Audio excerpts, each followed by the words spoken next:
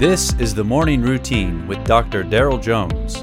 Morning Routine is a daily devotional podcast for those who are raising, educating, and growing the next generation.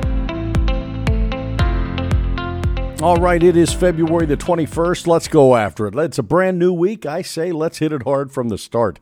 Psalm chapter 40 on this February 21st, beginning with verse 8. I delight to do your will, O my God, and your law is within my heart.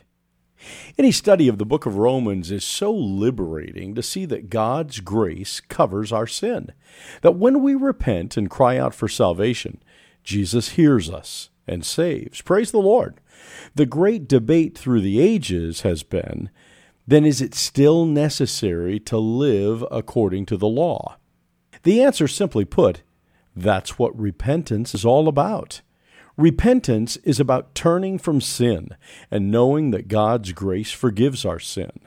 But that should never be seen as a license to sin, as though God no longer views sin as lethal. Of course sin is lethal. It's deadly. The wages of sin remains death.